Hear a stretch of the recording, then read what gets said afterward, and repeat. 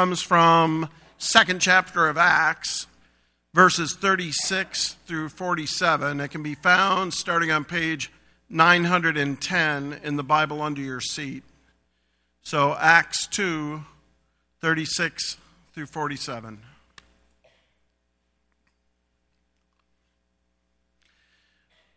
Let all the house of Israel therefore know for certain that God has made him both Lord and Christ, this Jesus whom you crucified. Now when they heard this, they were cut to the heart and said to Peter and the rest of the apostles, "Brothers, what shall we do?" And Peter said to them, "Repent and be baptized, every one of you, in the name of Jesus Christ, for the forgiveness of your sins, and you will receive the gift of the Holy Spirit. For the promise is for you and for your children and for all who are far off, everyone whom the Lord our God calls to himself." And with many other words he bore witness and continued to exhort them, saying, "Save yourselves from this crooked generation." So those who received his word were baptized, and there were added that day about 3,000 souls. And they devoted themselves to the apostles' teaching and the fellowship, to the breaking of the bread and the prayers, and awe came upon every soul, and many wonders and signs were being done through the apostles. And all who believed were together and had all things in common. And they were selling their possessions and belongings and distributing the proceeds to all, as any had need. And day by day, attending the temple together and breaking bread in their homes, they received their food with glad and generous hearts, praising God and having favor with all the people. And the Lord added to their number day by day those who were being saved.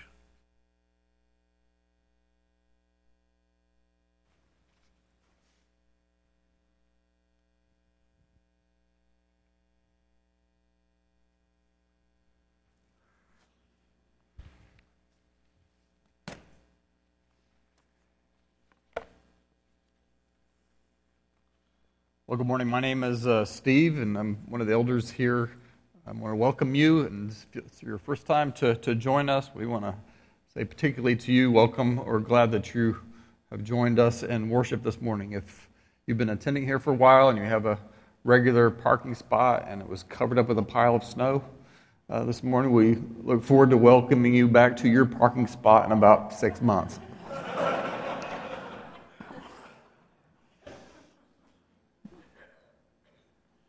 On way more occasions than I can really count, I've been asked over the last 2 years since we moved back to the States after living abroad for almost 25 years. So what's that been like? And rather than running through a whole laundry list of all the reverse culture shock and all the adjustments, I usually just say something like, "Well, we're still adjusting." But the last time that happened, it suddenly occurred to me that if you were to ask someone here that never left the U.S., what it's like to live here, they might respond exactly the same way. Like, I suppose we're still adjusting. Because the pace of social change seems like it has, gathered to some kind of unmanageable pace. That is, things are changing so rapidly just in front of our eyes. It's hard to keep track with all that's happening. It's not just technology that leaves 50-somethings like me feeling incompetent in the face of a 15-year-old. I can live with that. But it's the pace of social change that's more difficult to figure out. Much of the change is evident in public attitudes around sexuality and ethnicity and race, around gender and identity, around public civility and private morality. It's happening so quickly, it's hard even to describe. But what's causing it? It's taken a while to kind of figure out as I move back into this culture, but there does seem to be an underlying cultural driver, something that kind of reminds me every day, much more than I'm than the fact that I'm no longer surrounded by people who aren't white, that I'm no longer in Ethiopia. It's a particular kind of individualism, and it's driving change right across the political spectrum. For all the polarization in our politics, one thing I think runs across the gamut of political ideologies from left to right, and that's the primacy of the individual. If you are a libertarian, then you assert strongly the right of individuals to be left alone, especially by the government. Traditional conservatives are suspicious of government, but insist on the necessity of government to protect and conserve individual freedoms, the freedom of individuals. Traditional liberals embrace the government as a good and seek to grow government in order to achieve the equality of rights of individuals. Now, on the emerging left, progressives and democratic socialists see government as key to progress toward the achievement of equal outcomes for individuals. As different as all of these positions are, all of them presuppose the primacy of the individual. That's so much the case that even the way that we use the word community has come to refer simply to individuals who happen to share some kind of trait or experience or common interest. We refer to the gay community or the gun rights community. These are actual groups of people who actually meet together, who know each other, who regularly come together for some purpose and actual gatherings. Something else altogether, simply a collection of individuals.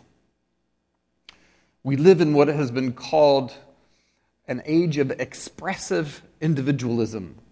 As one author puts it, expressive individualism is the idea that the purpose of life is to find one's deepest self and then express that to the world, even if doing so runs counter to whatever family or friends or political affiliations or previous generations or religious authorities might say.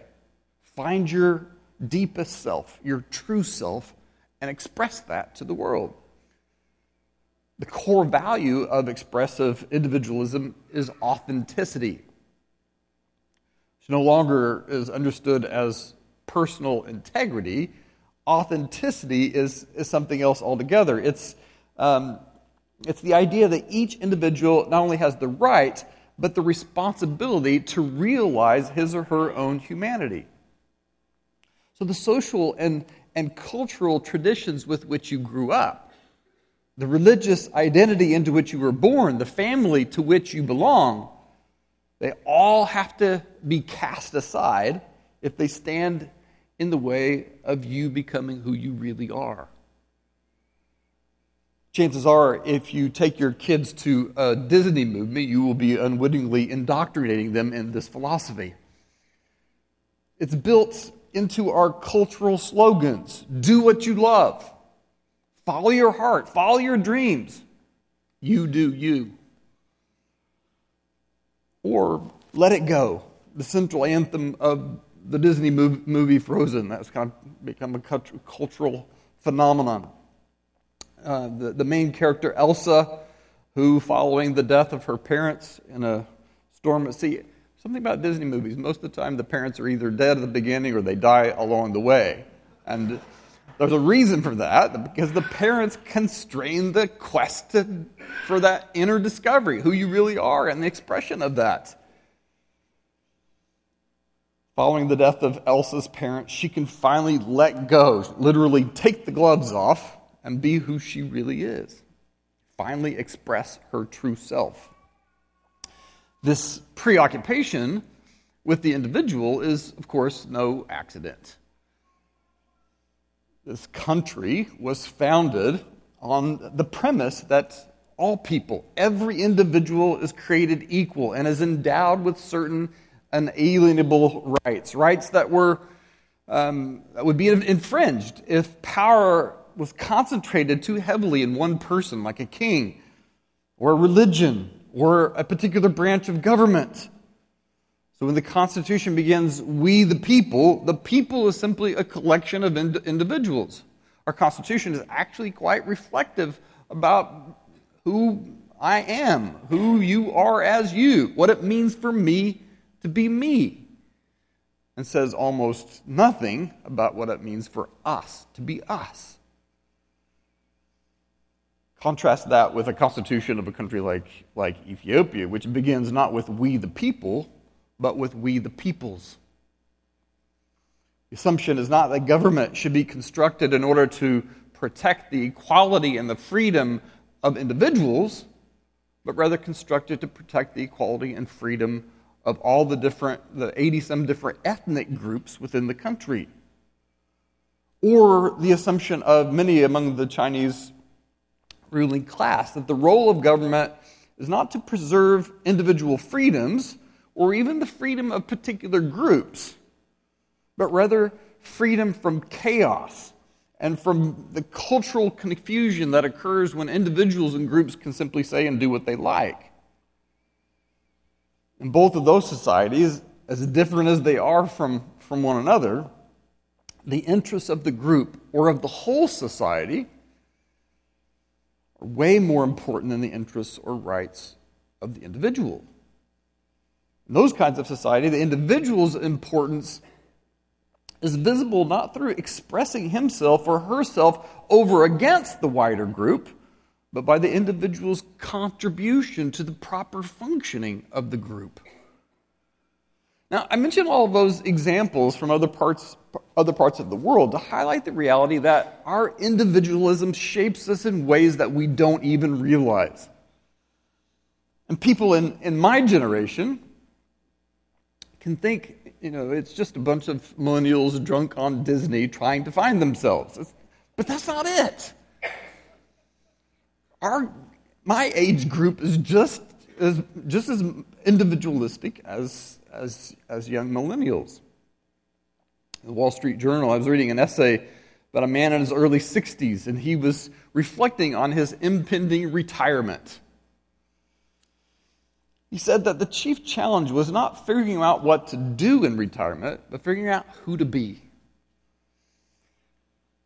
There's a point to what he was saying, but what he did was he turned to a French philosopher who advised that at the end of your life, it's not a time for giving back to society or joining a club or a group.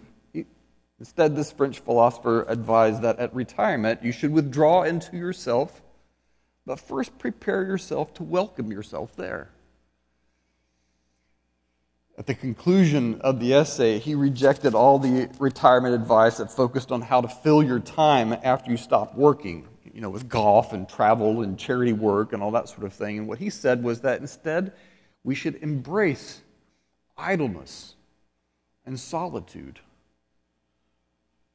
This is just the retirement version of the very Western idea in which the heroic narrative is about the solitary, self-sufficient, self-contained individual. It would be repulsive to all the Ethiopians that I know and to most of the people in human history. It's deeply attractive to us. The Bible looks at all of this and begs to differ. It's not that the worldview of the Bible negates the individual or neglects the individual. On the contrary, from the opening pages, every individual is endowed with dignity because they're made in the image of God. They have value and inherent value. And the closing pages of Scriptures anticipate a day when every individual will stand before God and give an account. For the most part, evangelicals have understood pretty clearly what the gospel means for us as individuals. But the Bible is also not interested only in the question, who am I? As an individual standing before God. It's also interested in the question of who are we? So when God creates human beings, the first thing that he says is that it's not good for them to be alike, and it's not good for them to be alone. And so he genders them, forming the basis for families, and then tells them to multiply and spread out and fill the earth with a diversity of languages and peoples. When humanity rebels, their sin not only alienates them from God, but it alienates them from one another. And when God sets out to restore humanity, he makes a promise to Abraham that he will create from him one family into which he will incorporate all the families of the earth. He then redeems that people from slavery and calls them into a covenant relationship with himself, and within which they were to love him with all of their hearts, with all their minds, with all their soul, and within which they were to love one another as themselves. But when that people refuses to love him, refused to love one another, he declares that people must die as punishment for their sin, and that he would raise them again to be a new humanity, to be the people into which all the families of the earth could be incorporated, them, to enable them to be this holy people, put them under a new covenant and grant them his Spirit so that they could live according to the new covenant. But then something utterly unexpected happens along the storyline of the Bible. God himself takes on flesh. He takes their identity as a people into himself. He dies their death. And then he is raised to new life. And it's in his death and resurrection that he declares that new covenant had been formed. He declares that all that had happened to him has happened to those who believe in him. They are in him, and by being in him, they are declared innocent, just as he was. God's Spirit made him alive. Now they have been made alive just as he was. That's how we've come to be not just redeemed individuals, we've come to be a redeemed covenant people. And everywhere this message went, no matter what it cost them, no matter how socially unexpected or socially awkward it was, those who believed the message came together. They came together and they formed community. That's how the gospel answers this question, not just who am I, but who are we? The gospel calls us into community. The gospel creates community. It's a story that explains what we see happening in the early chapters of Acts as this new people, receive the Spirit. What do? They come together. They form community. And there are four things emphasized in Acts that we want also to emphasize here at Trinity as we think about the core practices by which we're going to put into practice the core value of community. First of all, we want to be together in life. In the text that we read this morning, it's of no small significance that the first thing that the believers did upon receiving the Spirit is that they began to meet together, to share life together, to eat together. They were together in the temple. They were together in each other's homes. What I think is even more remarkable is what happened as the gospel moved out into the pagan world. As the gospel moves out into the pagan world, something really unprecedented in the first century happened. You see, there were all kinds of traveling preachers and philosophers. There were Epicureans and Stoics and Cynics and, every kind of sophist and master of rhetoric. They would travel about and they would enter the amphitheater. It was kind of first century entertainment in the Greco-Roman world. Turn out to hear what the latest traveling preacher had to say. So these amphitheaters could hold tens of thousands of people. They all crowd together. They would hear these new ideas. They would all be wildly entertained. And there were whole handbooks of rhetoric. How do you went about the task of persuading people, of public speaking? It was first century entertainment. Didn't have movies. What did you do? You go hear the traveling preacher. So when these Christian missionaries showed up in town, it was an altogether unexpected that they too would have a message. But they did something that no one had ever done before. For as long as they could stay, they stayed until a community was formed.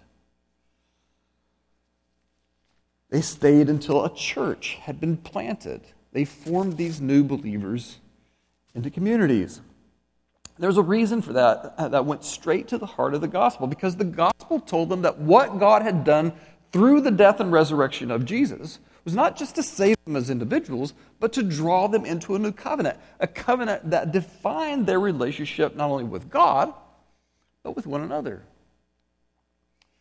A few months ago, we started talking about this idea of a community. I think it was JP that introduced this idea of the community as a kind of covenant relationship.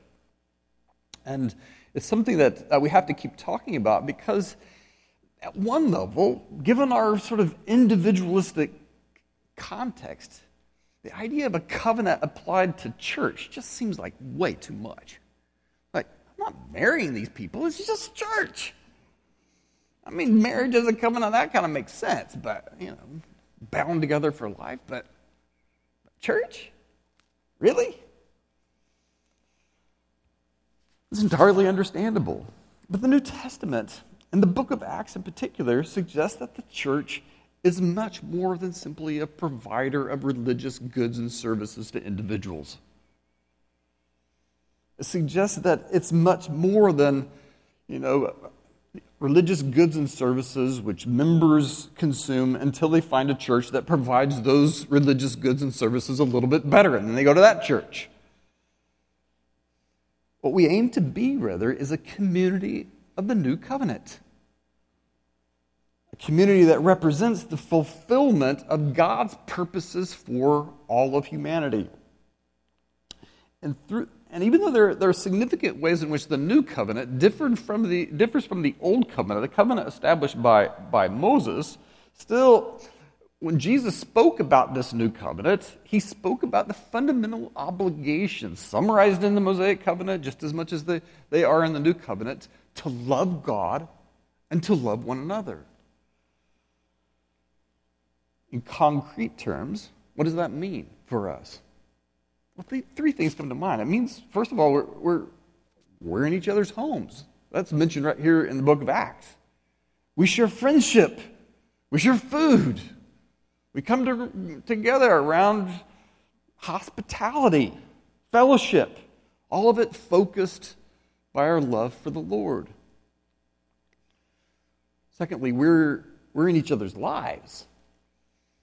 We know what's going on with each other. We share each other's burdens and struggles and frustrations. Share each other's joys. We grieve with each other. When one rejoices, we rejoice with them. It means your children grow up and know adults other than their parents who love them and care about them and who are invested in them. It means when you're at your very youngest, still a toddler, every Sunday there's a rhythm in your life. There are people, old people, who know you, who love you, who care about you. When it means when you come to take your last breath, there are people with you who care about you, who love you, who pass on your legacy, who care about the wisdom that you bring to the community through your life experiences, who resist the cultural trend to cast the elderly aside and instead place them right at the heart of the community and say, these people matter. Not only are we in each other's lives, we're in each other's business. We're close enough to one another to wrong each other, so we'll have to learn how to forgive. We're close enough to one another to annoy each other, so we'll have to learn to be patient. We're close enough to one another to know each other's weaknesses, so we'll have to learn to be kind. We're close enough to ask one another how we're doing spiritually, to help those who are struggling with sin and sickness and unemployment. We're close enough to one another to know when someone's marriage has gotten hard, to encourage and correct, to exhort and to rebuke. As Michael read this morning from Hebrews, to stir up one another to love and good deeds. For that to happen, we've got to be close. We're together in life. But secondly, we're also together for growth. Not only was the early church together in life, but they were growing together. One of the important features of Acts is that periodically he includes these summary statements, just short statements that kind of step back from the action. It's a very fast-paced book. He steps back from the action and kind of summarizes at a kind of 30,000-foot level what's going on. What we see here at the end of chapter 2 is kind of one of those summary statements. But they're littered throughout the book of Acts. What we find in this first summary statement is they come together around the Word to teach, to be taught. They gather for prayer, for mutual encouragement. In the summary statement of chapter 9, we're told that across a wide region, the churches were being built up and growing in the fear of the Lord. And Luke then adds this striking note. What he says is that through the encouragement of the Holy Spirit, their numbers grew as well. The churches experience the nurture and corporate reverence for God. They grow in maturity and worship, and that sets the stage for numerical growth. But that's the job of the Spirit. It's the Spirit that does that. You see the same thing in chapter 2, with numbers being added that the Lord adds.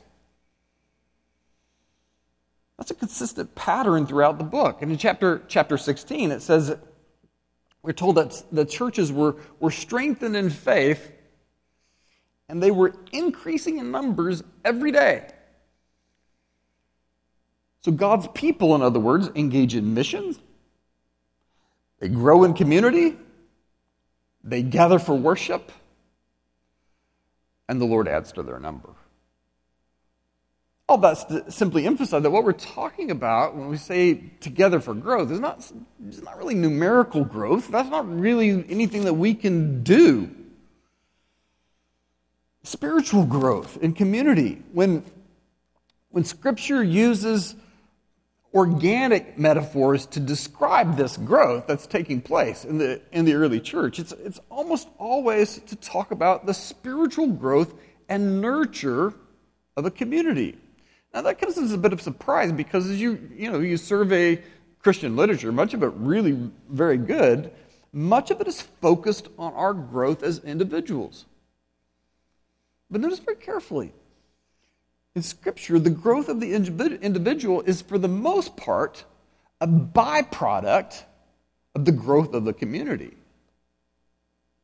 It's a byproduct of the growth of the community.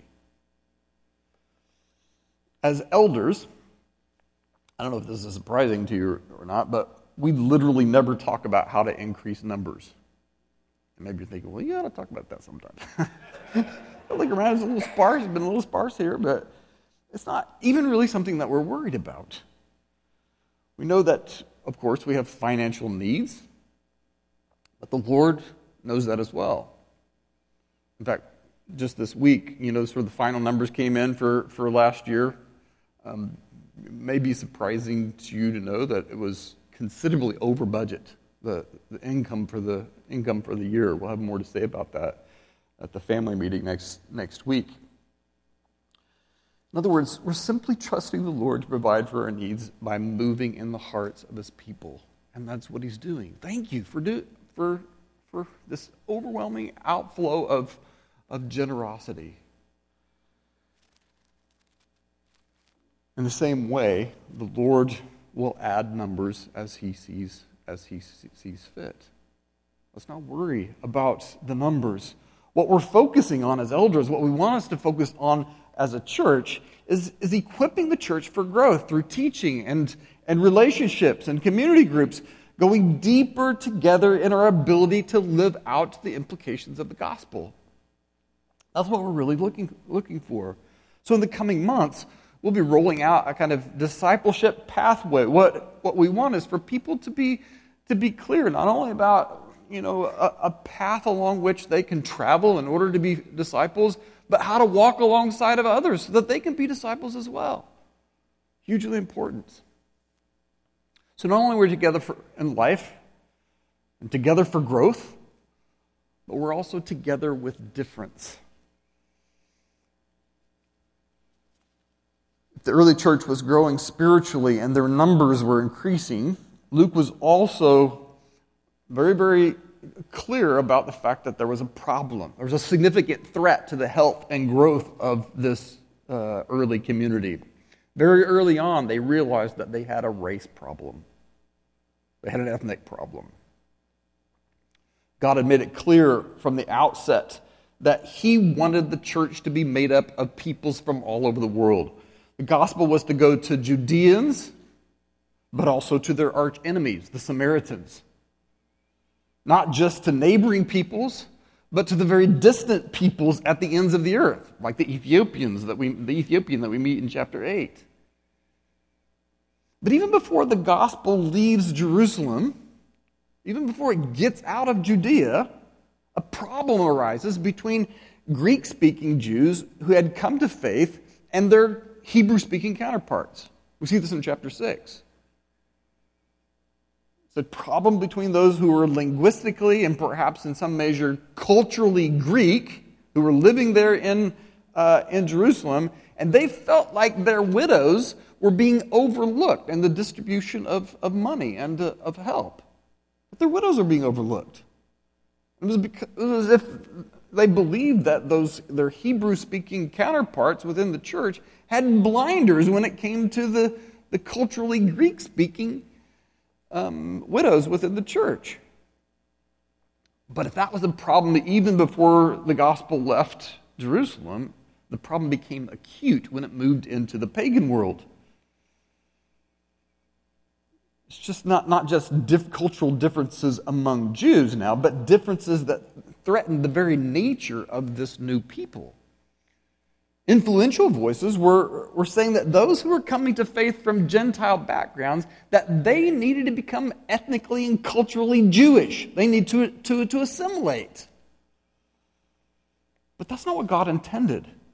Even from the beginning, God had intended humanity to fill the earth, to spread out, creating languages and cultures and filling the earth with all of this diversity. One human family made up of many families, all delighting in God and delighting in their diversity, delighting in loving one another, despite the differences, or even because of the differences. But the height of human rebellion at Babel, I don't know if you have noticed this, was rejection of this. We refuse to fill the earth. We'll stay in one place, thank you. We'll all speak the same language. We'll exalt ourselves against God by holding on to our sameness.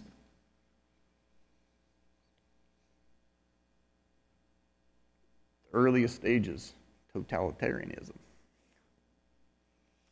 Pentecost is sometimes, in Acts chapter 2, just before the passage that we read this morning, is sometimes called a reversal of Babel. But that's not it. It's a redemption of Babel. The miracle at Pentecost is that what happens at Pentecost is not that everyone is suddenly able to understand one language. That's not what happens at Pentecost. The miracle is that people who had gathered in Jerusalem for this feast from all over the world and who came speaking all different kinds of languages, now they were able to hear the praises of God in their own languages. It was as if God was saying, this is what I intended from the very beginning. And so in chapter 15, when the church comes together to address the question of whether or not non-Jewish peoples had to become Jewish in order to become part of the people of God, the answer is a resounding no. Instead, the instructions that are sent out to all of these non-Jewish believers in Jesus is that they were fully welcome into the people of God with all of their ethnic and cultural diversity. The only thing that was required of them was to turn away from pagan religion.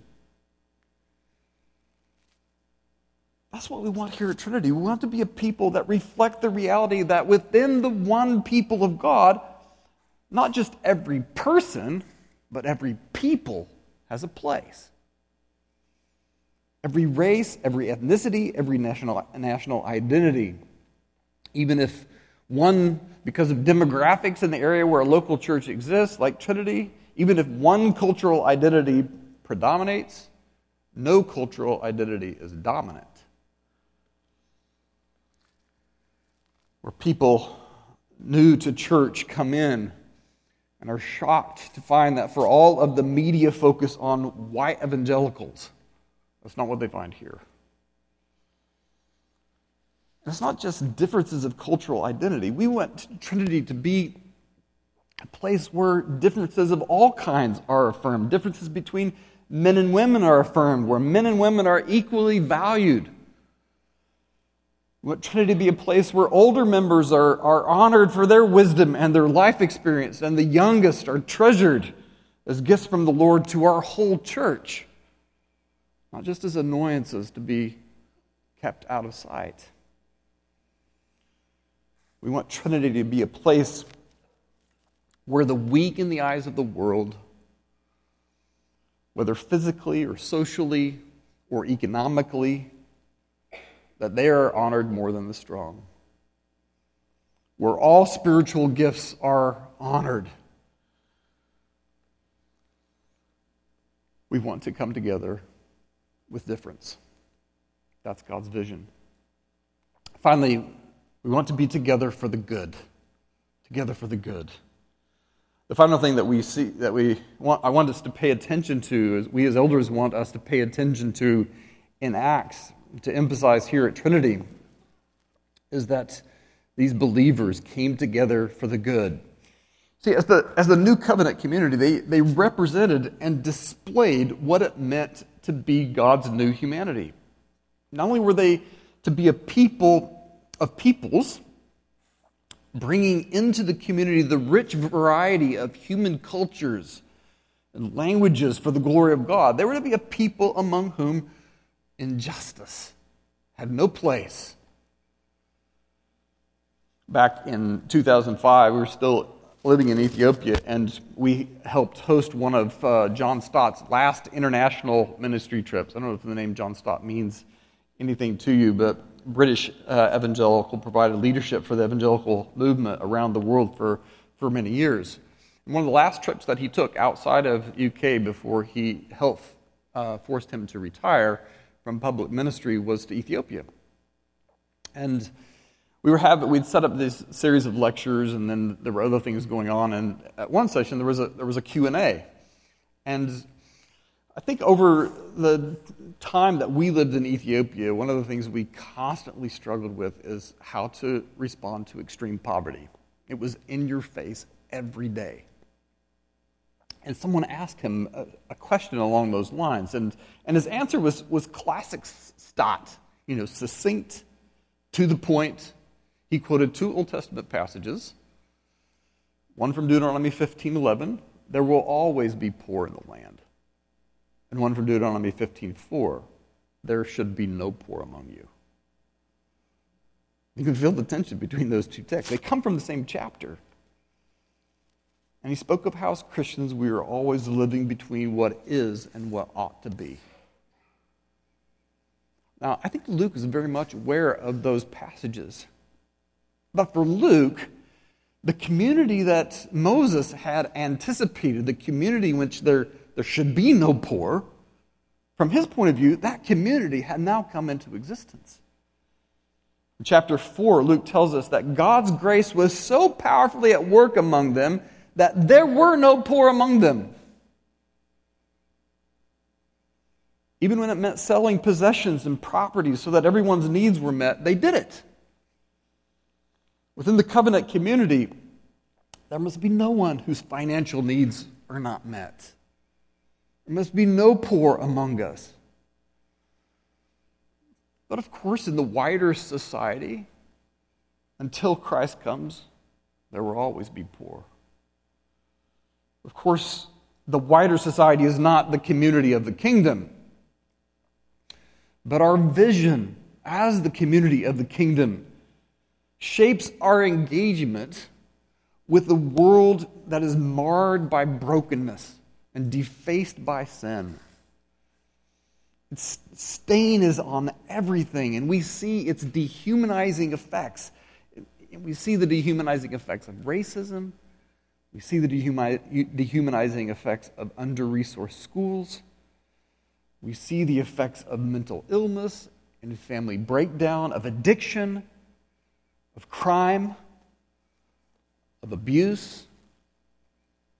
But as those who have glimpsed something of the glory and the goodness of God, as those who have glimpsed something of the kindness and mercy of God, as those who have seen something of the beauty and the majesty of God, we bring those eyes to our wider world. We turn together to the world as people who love mercy, who love justice, who love beauty. Some of the practical ways that we're trying to do this here at Trinity, of course, coming alongside of those who in our midst from time to time have financial needs, but we're also making a priority of mercy ministries. Hopefully you've noticed hearing more about that in recent weeks and months. Several have been invited to serve in the role of deacon or deaconess. And what we want to emphasize as elders is we haven't sort of appointed deacons and deaconesses because we can't be bothered, or we have more important things to do. If you look at what happens in chapter 6, when people were appointed as servants or deacons in the church, that wasn't the reason at all. But like the leaders in Acts chapter 6, we're very conscious that it's too important for us to mess it up because we're trying to do too much.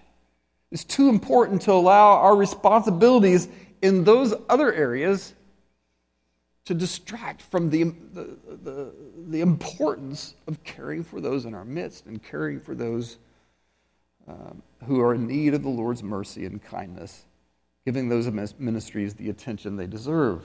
So we need, as Acts chapter 6 indicates, we need godly, mature, Spirit-filled people to give those ministries leadership. We want Trinity to be a church in which we come together to work for the good, both within the church and outside the walls of the church. No one can do everything, but everyone can do something. That's the vision that Acts casts for us as a community of the new covenant. We're together in life. We're together for growth. We're together with difference. We're together for the good. May the Lord help us to become the community that the world around us, in its fragmentation, its polarization, in its experience of the decimating and devastating effects of expressive individualism, may He help us to be the community that the world is longing to see. Last week, JP mentioned that people today often need to belong before they believe. May we be a community to which people long to belong as they come to believe in the one who is making us to be His beautiful bride. Let's close with prayer.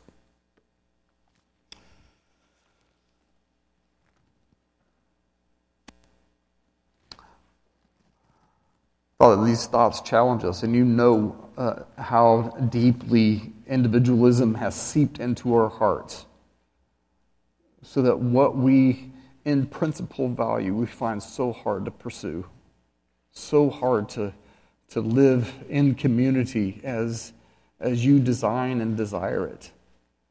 But we pray that you would drive the gospel so deeply into our collective heart that what comes out is vibrant, flourishing community. For the sake of your great name in this wider community, we pray. Amen.